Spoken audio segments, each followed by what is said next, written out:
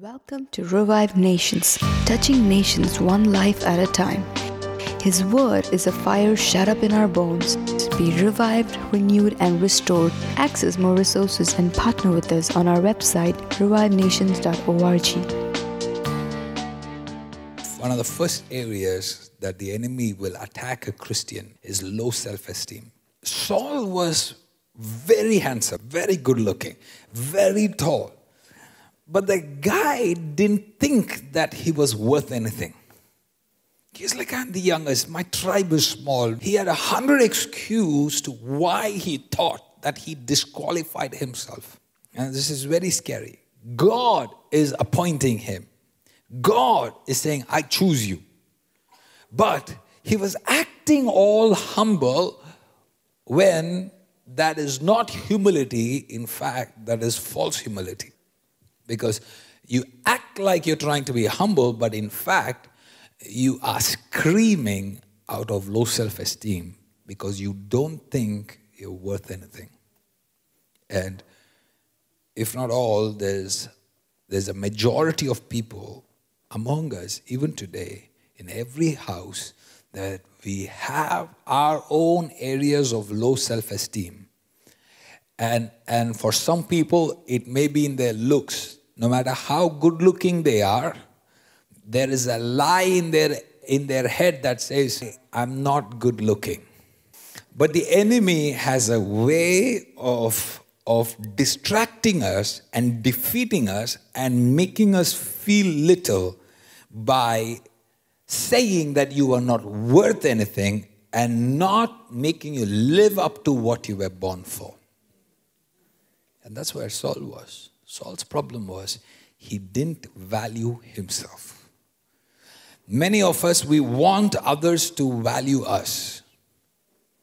But what we don't realize is that unless you value yourself, other people are not going to find the value in you. In fact, the truth is that the moment you look down on yourself, subconsciously you give out vibes.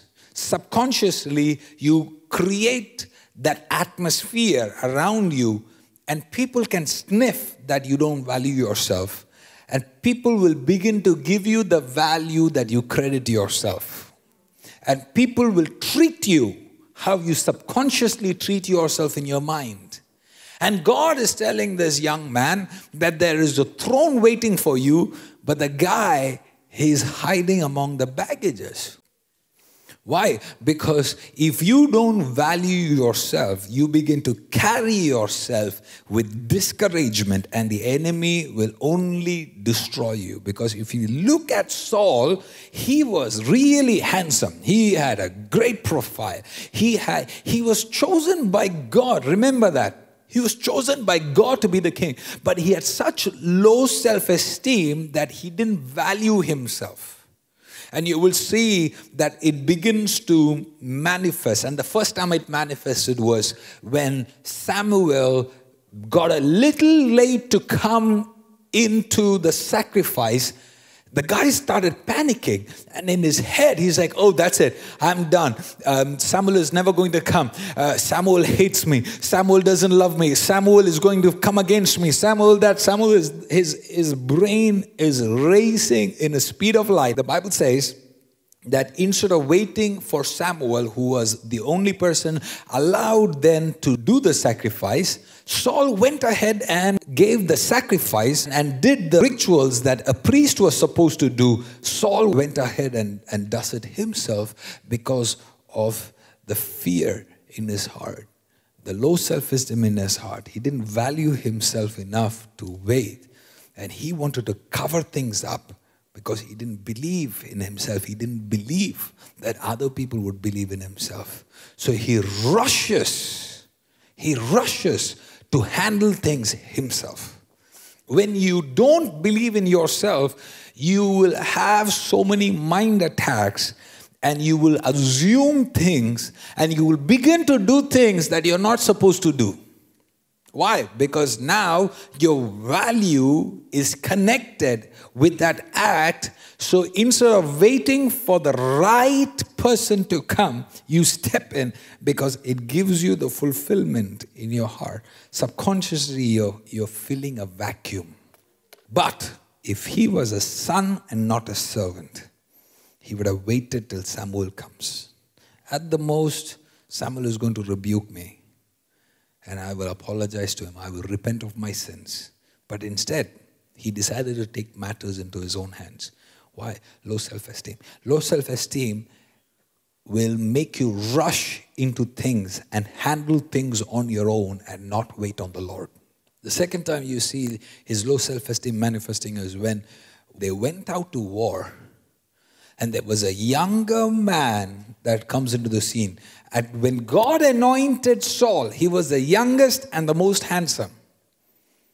But then, years have passed, and here comes another younger man, and he is handsome too. If you think you're the most handsome, there is going to be somebody more handsome than you that will come around. If you think you're the strongest, somebody more strong than you is going to come. It's only a matter of time. If you think you're the smartest, somebody more smarter than you is going to come around. It's only a matter of time. And that is the reality of life. You do not remain young forever.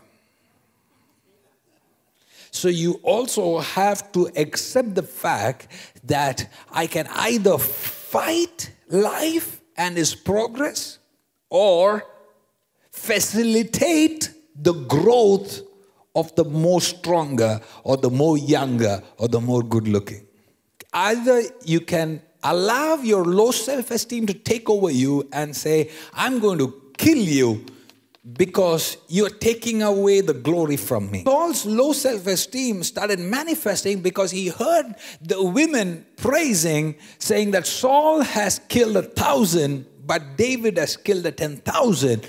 Instead of Saul accepting the reality that he's no more that younger self and that there is somebody in his army that could possibly be a son that he can mentor and he can raise. But Saul was battling with low self-esteem that he couldn't celebrate the victory of David, that he started plotting the death of David.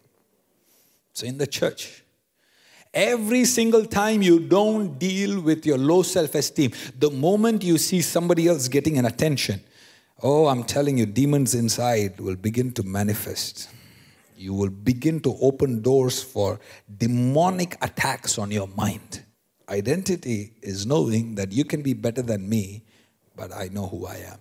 But when you don't have that identity, when you see others walking into their identity, that will cause you to be threatened. And that is why we have people in the church today that prefer killing young ministers than supporting young ministers. Deal with your low self-esteem today before it deals with you tomorrow.